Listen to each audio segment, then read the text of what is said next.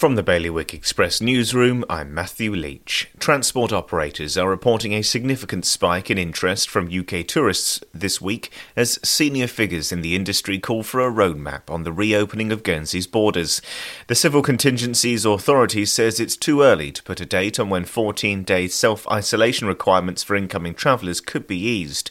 However, Deputy Charles Parkinson has used social media to announce the planned reopening of our borders. However, the Civil Contingencies Authority has moved to debunk his comments.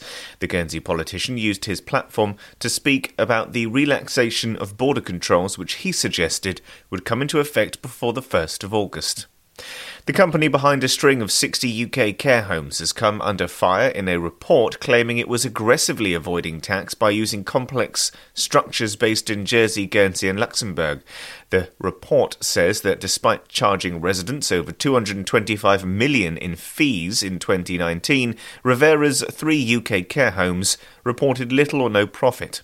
And 845 babies were born in Jersey last year, and with the top names Isabella and Lucas. But which others made the top 10? Willow and Emily secured second and third spot for girls, while the royal names of George and William did for boys. For more on all of this and our other stories today, you can visit thebailiwickexpress.com.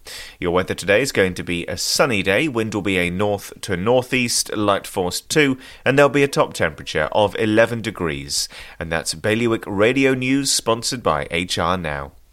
HR Now is Jersey's leading provider of outsourced HR services. It's their guiding principle to deliver HR solutions that are fully compliant, creative and commercially focused. HR Now, your one-stop shop for anything HR related. See hrnow.je.